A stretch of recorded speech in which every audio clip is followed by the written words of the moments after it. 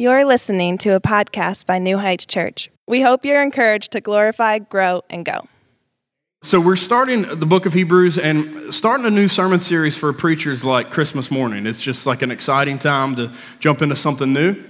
And really, I love the book of Hebrews because it's so rich in its doctrine. And so what this series is going to give us a chance to do as a church is to dive into some deep doctrine about who Jesus is and why we worship Jesus and what he came to accomplish. And it's a really interesting book. Listen, I wanted to begin by telling you a little bit of history about a song, actually, called Greensleeves. Show of hands if you know the song Greensleeves. Okay, so I didn't know it by that name, but my daughter Bella was playing it on viola recently and learned it, and Tori was playing it, and a bunch of those girls were telling me about it, and I was like, no, that's What Child Is This? It's this song. Dun, dun, dun, dun, dun, dun, dun, dun, dun. Y'all know it? Okay, I don't have to keep singing. Okay. Front row was like, yes, we know it. Okay. All right, so that song was written in the 1500s, and King Henry VIII actually kind of took credit for composing and writing that song. What Child Is This are just lyrics that are put to that tune in the 1800s, but the original song is about a lady by the nickname of Greensleeves. And that song is probably the oldest English song that we still have. And what's interesting about it is King Henry was kind of a slimy fellow, and most historians will agree that he took credit for that song without actually writing the song, that he wasn't actually the composer, but because of his prominence and ability, he took credit for it, kind of like Whitney Houston taking Dolly Parton's, I will always love you, right? Whitney's is better, though, just for the record. I know I made some enemies with that, but with Greensleeves in the 16th century, there were no billboard charts, there were no recording devices, there was no way really to make sure that your name stayed on the song. Like in today's time, they have like producer tags, DJ Khaled, another one. That's why they put that in there, so no one can steal their song, right? And they didn't have that in the 16th century, and so when Henry stole it, most people agree he stole it, but no one can prove who actually wrote it. And so the actual author of this great and timeless classic song is just kind of lost in history. And the reason I tell you that story is that kind of the same thing happened with the letter to the Hebrews. And as we jump into this book of the Bible, it's toward the end of your Bibles if you have a real paper Bible and you're looking for it. It's at the end, and we have this lengthy letter. It's kind of organized in with the smaller epistles, smaller letters, but we have it, and there's no author that's named. It's the only epistle or letter, by the way, that claims no author. And so the earliest manuscripts simply just had the title, To the Hebrews. Some people think it was kind of like a group effort that the apostles wrote together to write to the Hebrews. It was most likely written to Hellenistic Jews, which means Greek-cultured Jewish people, and probably Jewish families who mostly lived outside of the land of Palestine. So they were no longer living in Israel. There were the largest concentration of Hebrews in the cities of Alexandria and Rome. And so the reason we know it was written to Hellenistic Jews is because it's written in Greek, and it was almost exclusively, all the Old Testament quotations in this book come from the Greek Septuagint. And so the audience that would receive it were Jews who were no longer reading and speaking the Hebrew language. They had moved on and begun to speak the Greek language. And so when they were reading the Old Testament, even though it's written in Hebrew, they would read it and understand it in Greek. Greek had become the common language of these Hellenistic Jews in Rome and Alexandria and other parts of the world. And so let me just take a little bit of time to build the context, because we do have some nerdy people in our church, okay? And I want to deal with who wrote the book before I dive into the actual content of the book.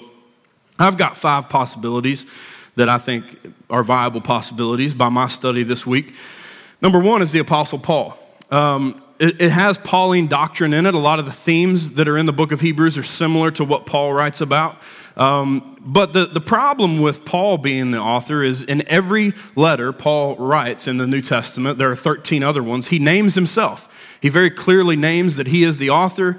He talks about his own experiences. He writes very personally, and there's none of that in Hebrews. The Greek language that Hebrews is written in is also a very different style linguistically than what Paul normally writes in.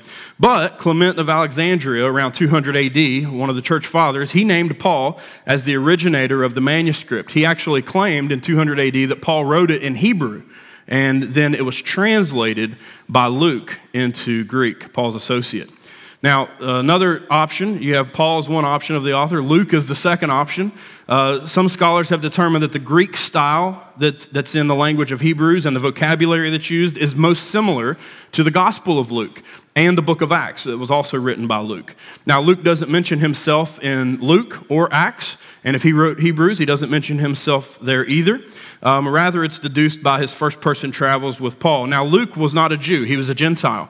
And so this would explain why he may be reluctant to name himself as the author of a book that was written primarily to Hebrew people.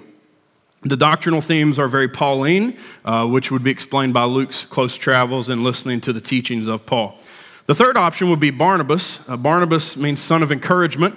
There's actually a verse near the end of Hebrews that mentions encouragement. Some people think that's like a little hint that Barnabas wrote it. The church father Tertullian asserted that Barnabas was the author. He believed Barnabas to be the one who wrote it. He said this only about a decade after Clement had claimed that Paul/Luke had written it.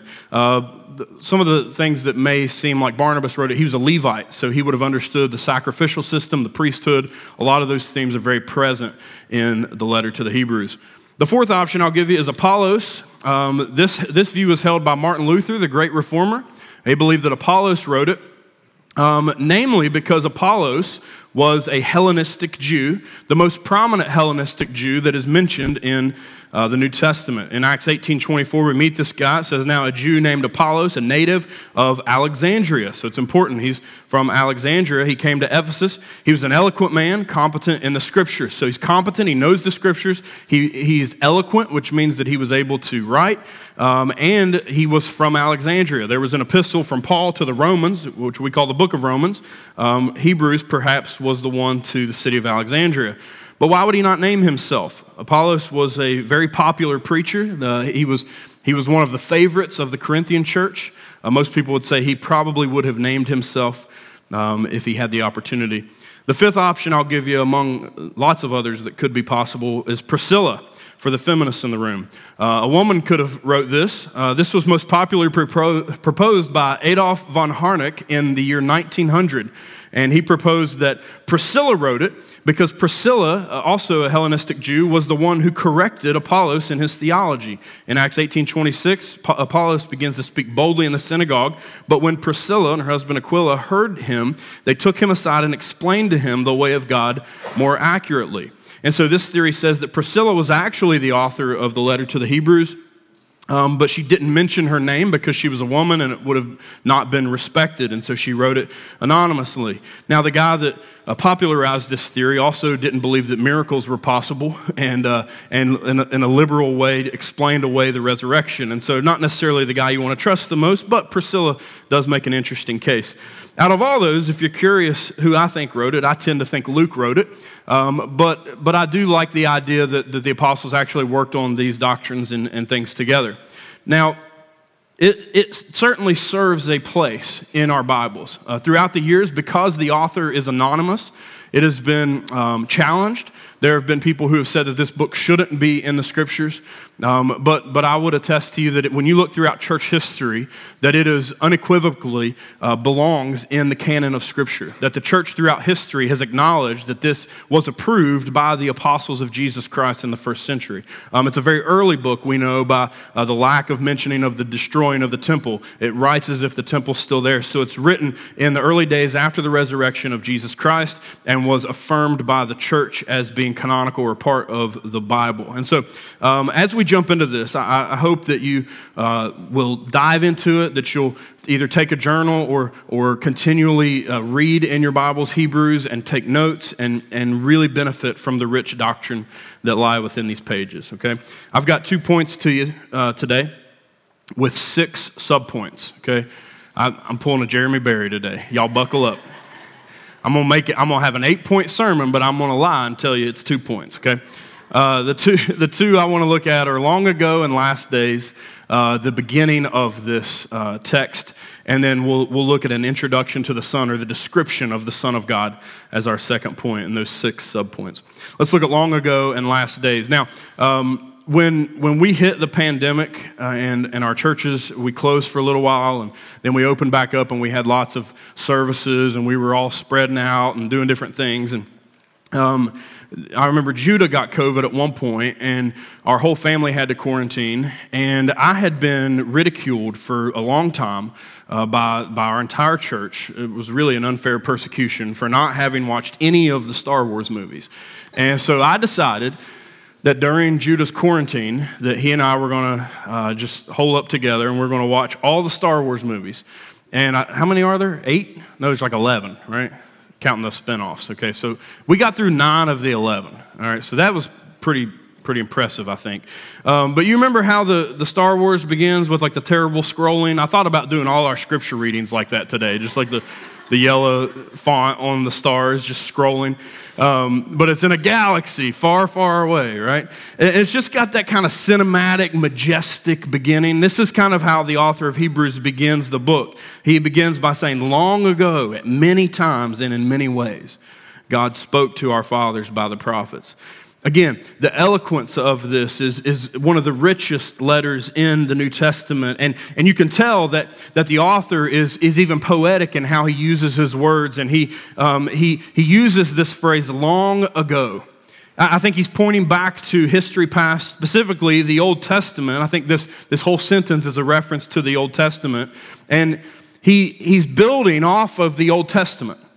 Hebrews quotes the Old Testament more than the other epistles, other than the book of Romans. But even more so than the book of Romans, Hebrews teaches us how to unpack and read the Old Testament. Really, it is probably the best epistle in the New Testament to shape how you interpret and understand the Old Testament. Hebrews quotes it often. Also, when we were starting the pandemic in 2020, 4 years ago, I decided that we were going to preach through the book of Leviticus. Some of y'all still hate me for that, but it was one of my favorite sermon series to go through. And the reason I liked it is because, you know, when you preach like Ephesians, you know, it's like Jesus died on the cross, he rose from the dead. You kind of know like what you're doing, but then you read, you know, Leviticus, and it's like, take a goat and slit its throat and go out back and it's just like, and don't eat bread and like all these kind of weird things. It's just like shrouded in mystery. And so there's so much to unpack. Those of you that like mystery novels, you know, like the Old Testament's kind of mysterious, right? And so it's shrouded in this mystery because the Old Testament saints hadn't had the revelation of the Son of God, hadn't seen what Jesus was going to accomplish, how he would save his people through his death on the cross and the resurrection. And so Hebrews actually looks back into the Old Testament. So as we go through this book, that's what we'll be doing, looking back into the Old Testament to see how God was actually telling the story of the cross before the cross happened. And Hebrews gives us a Christocentric lens in which to view the entire Bible through. Now you're going to hear me say that word a lot, Christocentric, as we go through this book. And the reason I say that is it means Christ at the center. Christocentric means that as we look at the Old Testament where Jesus is not named, we're going to see very clearly and given a how-to guide in Hebrews to see that it was always about Jesus. Carl F.H. Henry speaks about this revelation, and he says, revelation is God's willful disclosure wherein he forfeits his own personal privacy so that his creatures might know him.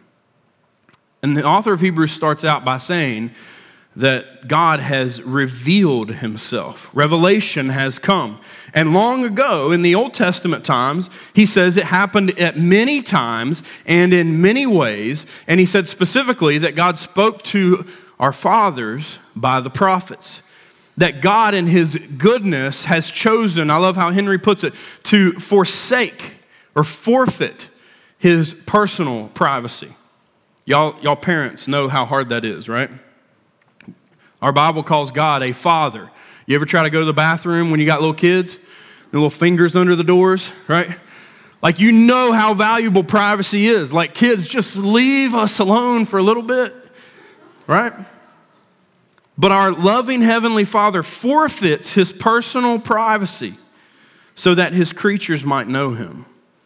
And so we have greater revelation brought to us at the beginning of Hebrews. Now, as we think about the idea of revelation, what I'm talking about is God revealing himself to us, who he is, so that we can know him. There are two broad categories of revelation: general, number one, and number two, special revelation. So we have general revelation, which is seeing God's handiwork in creation. We have special revelation, which is how God supernaturally reveals himself specifically. In general revelation, you have things like Psalm 19:1, which say, "The heavens declare the glory of God, and the sky above proclaims his handiwork." This is also mentioned in reference to in Romans 1, verse 20, that says, "For God's invisible attributes, namely his eternal power and divine nature, have been clearly perceived ever since the creation of the world in things that have been made, so they are without excuse." General revelation means that even if you never had a Bible or never had a church to go to, you should know that there is a creator, that there is a God who has made all things. That's general revelation. But God doesn't stop there, thankfully. He gives us special revelation. And as the epistle to Hebrews begins, the author is referring to this special revelation. He says, namely, he has spoken to us by our fathers through the prophets. God speaks through prophets in the Old Testament, dreams, signs. There's even one time he speaks through a donkey. It's like Shrek. They weren't the original ones. Eddie Murphy didn't start that. That came from the Bible. And God is specially revealing himself to his people, setting up the ultimate revelation, which is Jesus Christ. And Hebrews makes this case in verse 2. He continues, he says, "But in these last days," you see the contrast. All this good revelation long ago in a galaxy far, far away, God has revealed himself progressively throughout history, but then here comes the contrast in verse 2 of the book, really setting up what the book is about. "But in these last days, he has spoken to us by his Son." Hebrews makes the case that this is the fulfillment of revelation. It is the climax of revelation, that God ultimately has revealed himself in lots of ways, but the final and full and complete way that he reveals himself is through his Son. Now, these last days, as the author writes this, refers to a recent time period, Jesus' life, his death, his resurrection. But in this time period that we call the New Testament or even the New Covenant. And so the last days, I believe, also refers to this time period in this new covenant that we still live in. And namely, this means that revelation is fulfilled in Jesus Christ, God's Son. Now here's the problem with us human beings is we love revelation. We love, most of us, by the way. Some of y'all are just messed up. But most of us really like to learn new things, especially if it's advantageous to us, right? Like if we could know the future about our own lives, wouldn't that be good to know?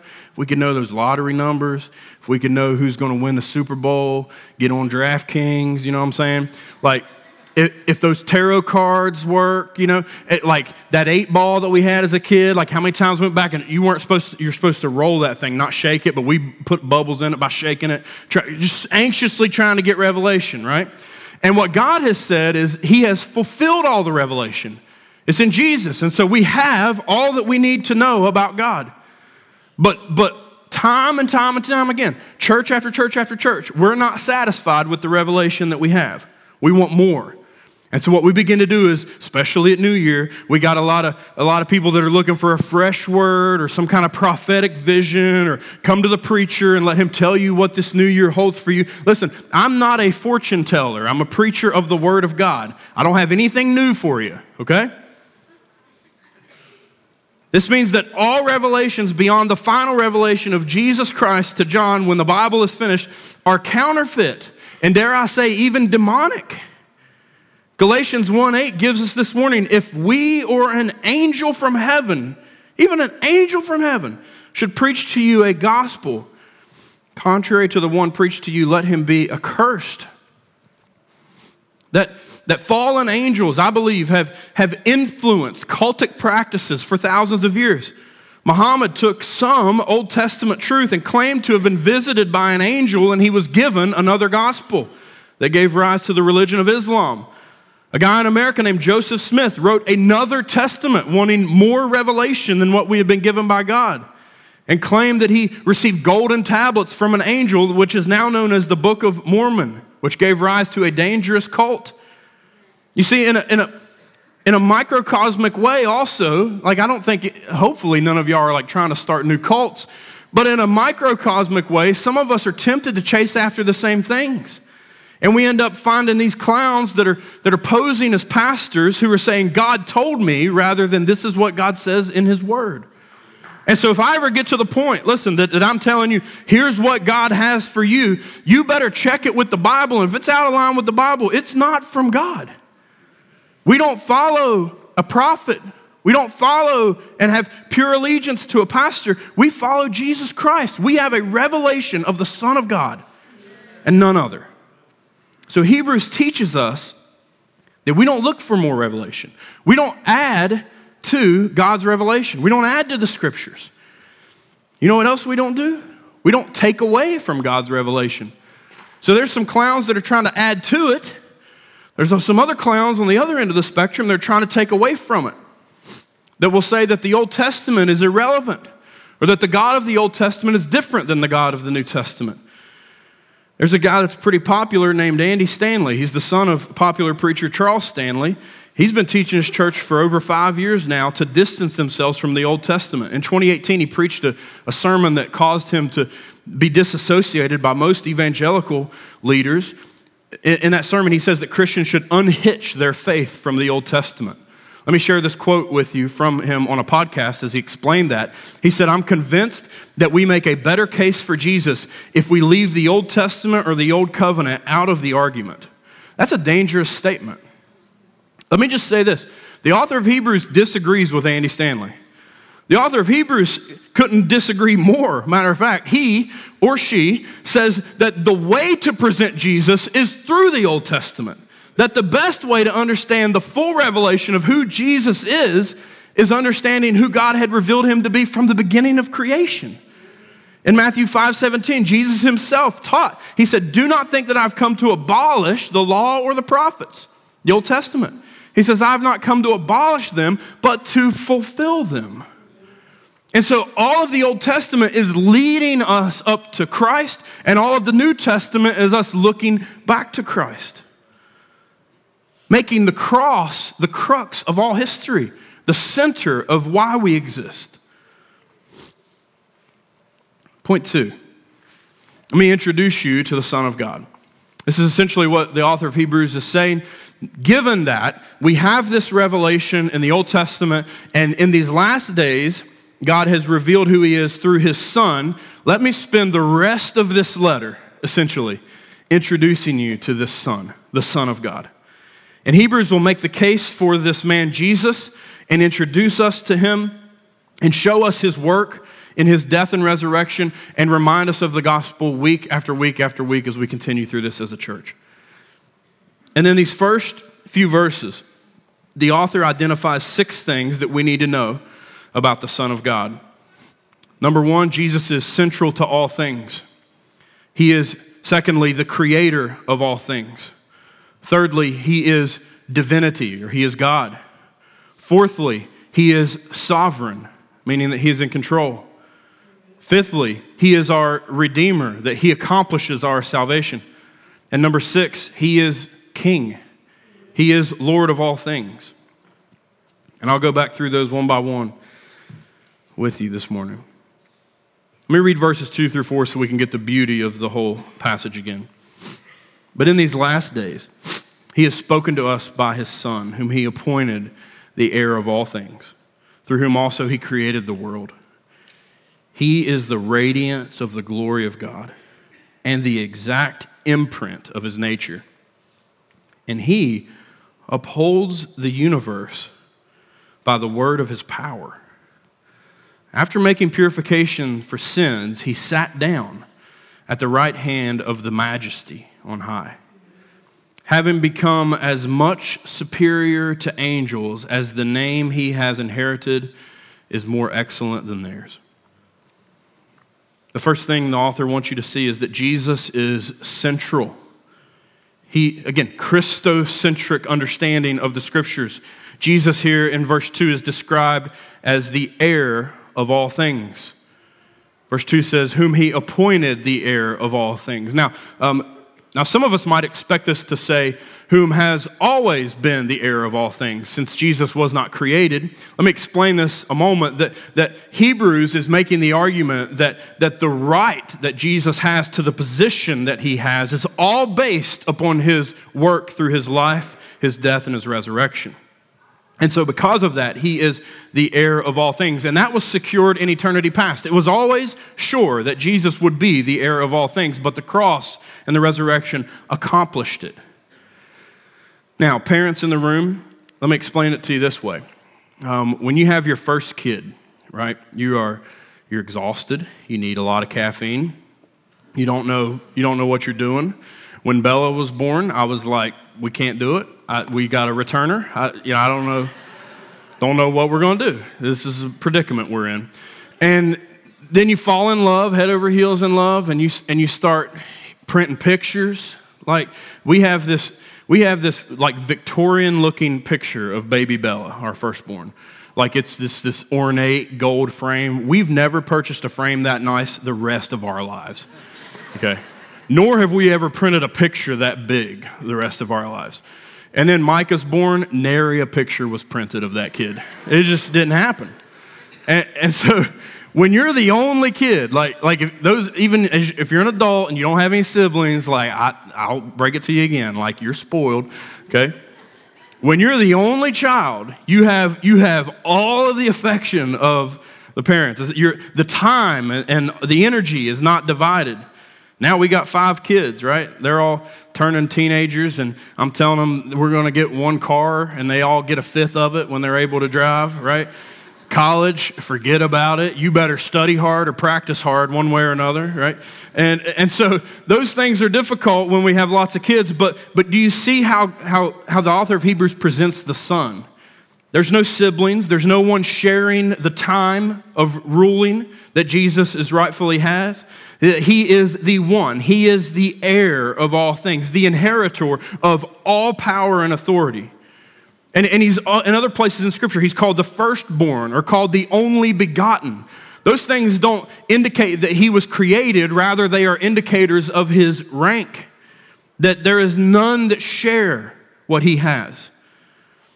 And we know he wasn't created because he is next called the creator. And so number 2 is that Jesus is creator. First one, Jesus is central. Secondly, we see Jesus is the creator. Now in the prologue of the Gospel of John actually writes, he has that beautiful prologue that says, the Word in the beginning was the Word, and the Word was with God, and the Word was God.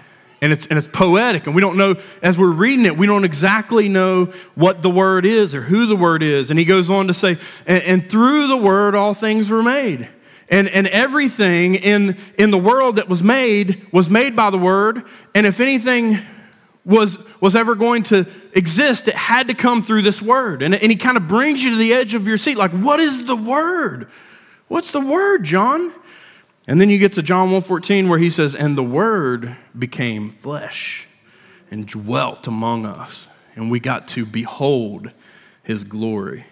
And it becomes evident that John is writing about Jesus Christ. And the author of Hebrews says in verse 2, through whom, speaking of Jesus, the Son, also he created the world. You see, we just celebrated Christmas. You know, Jesus' story was not revealed in Bethlehem, but in Genesis. The Savior that we worship is present in Genesis 1:1. In the beginning, God created the heavens and the earth. Colossians 1:16, Paul shows us this in his letter to Colossae. He says, for by Jesus all things were created in heaven and on earth, visible and invisible, whether thrones or dominions or rulers or authorities, all things were created through him and for him. Jesus is our creator. And that leads us naturally to the conclusion of the third truth that Hebrews shares, is that Jesus is God. Jesus is divinity. That as true Christians, we worship Jesus as divine. He is God, and he alone is God. Not like the Mormons who think that he is a God and we can become gods along with him, or not like Jehovah's Witnesses who say that the Father is God but the Son is not God. And this can be confusing since Jesus is called the Son of God, but Scripture makes it clear that the Son is indicating that he is God. The second person of the Trinity is deity, is divinity. He is creator. He's created things that makes him God. He accepts worship, something the angels do not do. You notice in Scripture when people bow down to angels, they say, no, get up. But Jesus accepts this worship. He claims to be God. He tells them, if you've seen me, you've seen the Father. In his teaching, he told the Pharisees that before Abraham was, I am, proving that he's always existed because he's divinity. What does Hebrews say about him in verse 3? He is the radiance of the glory of God and the exact imprint of his nature. The word radiance means he is the outward showing of God. That if we're going to see God, we see Jesus, we see the Son. This is why God uses this kind of analogy of Father and Son. I grew up at Middle Fork Baptist Church, and for a long time when my son Micah, who I hear looks like me, at least in my younger days, maybe not so much now, but when he would visit that church, like he'd come home, he'd go with Amanda's parents, and then he'd come back home and he'd be like, Dad, everybody at that church calls me Little Will. I don't understand why. It would just like get on his nerves. And I'm like, because I left that church as Little Will, and if I go back now, I'm Big Will. And when they saw him, it just reminded them of Little Will. It was like Will all over again. But he's not an exact duplicate, right? He's not a clone. And no son can be exactly like their father. But this is where Jesus is different. He's called the Son, but Hebrews makes it very clear that he's not just like the Father, that he is God. He is the exact imprint of the Father. Now, what's interesting about this is the Greek word is charakter, and it's literally where we get the word character from. And so when we say the word character, you're speaking a Greek word. We didn't even change it in English.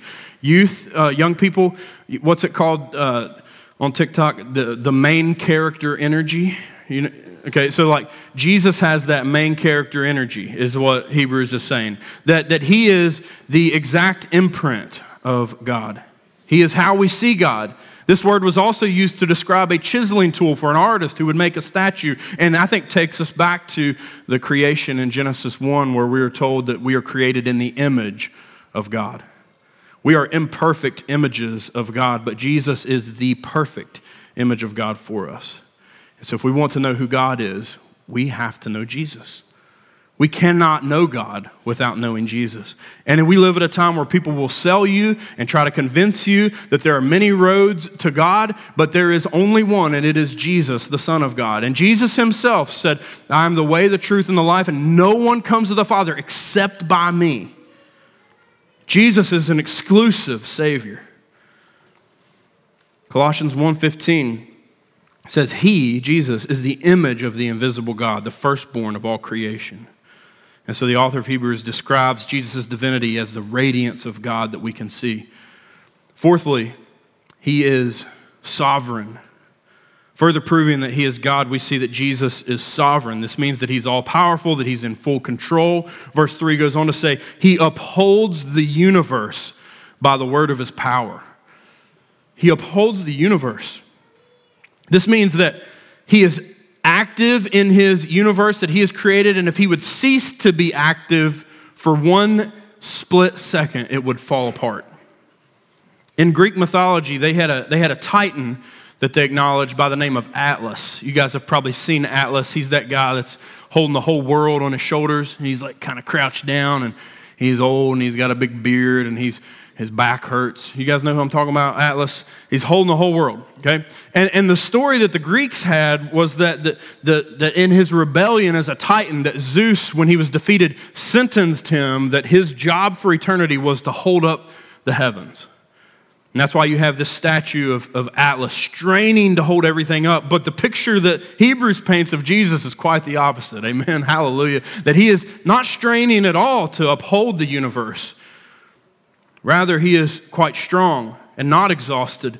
And the application for you this morning is if you feel like you've got to hold it all together, if you're feeling a little bit like Atlas, like you got the world on your shoulders and you're crumbling under its weight, the message of Jesus being sovereign is that he is the one who upholds it, not you. You don't have to hold it all together. You can crumble under the weight because you have a Savior who holds it together for you and holds you, who went to the cross to save you, who rose from the dead to guarantee you victory. That's the Savior you serve. And so he is sovereign, and we're reminded that he is our Redeemer. Number 5, Jesus is our Redeemer. Most importantly, Christ is presented as our Redeemer. You see, we don't need another prophet because we have Christ's revelation. We don't need another priest because we have Christ's mediation. We don't need another king because we have Christ's lordship.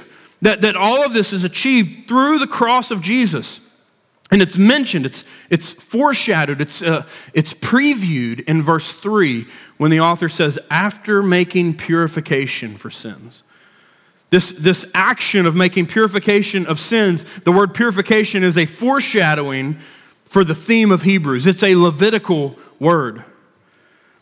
It takes us back to Leviticus when the priests, when they went in to make atonement or to make sacrifice to cover the sins of the people, they had to purify themselves. You see, purifying is the removal of harmful things. Spiritually, it's the removal of sin. This was accomplished through the gospel, the death, burial, and resurrection of Jesus. He is our Redeemer. And because he is our Redeemer, we get to number 6. Jesus has taken his rightful position as King of Kings. Jesus is our King.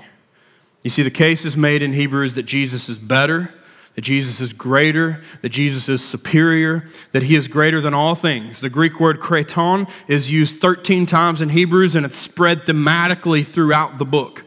It's only used 6 other times in the rest of the Bible. And this word better or higher or greater or superior, the reason it is spread throughout the book of Hebrews systematically is to show us that through what Jesus accomplished, he is better than everything. He's better than everything. He's better than riches. He's better than drugs. He's better than sex. He's better than your joys. He's better than everything. That's the case that Hebrews is going to make. And the first case study, which we'll look at next week, is that he is far superior, better, and greater than the angels.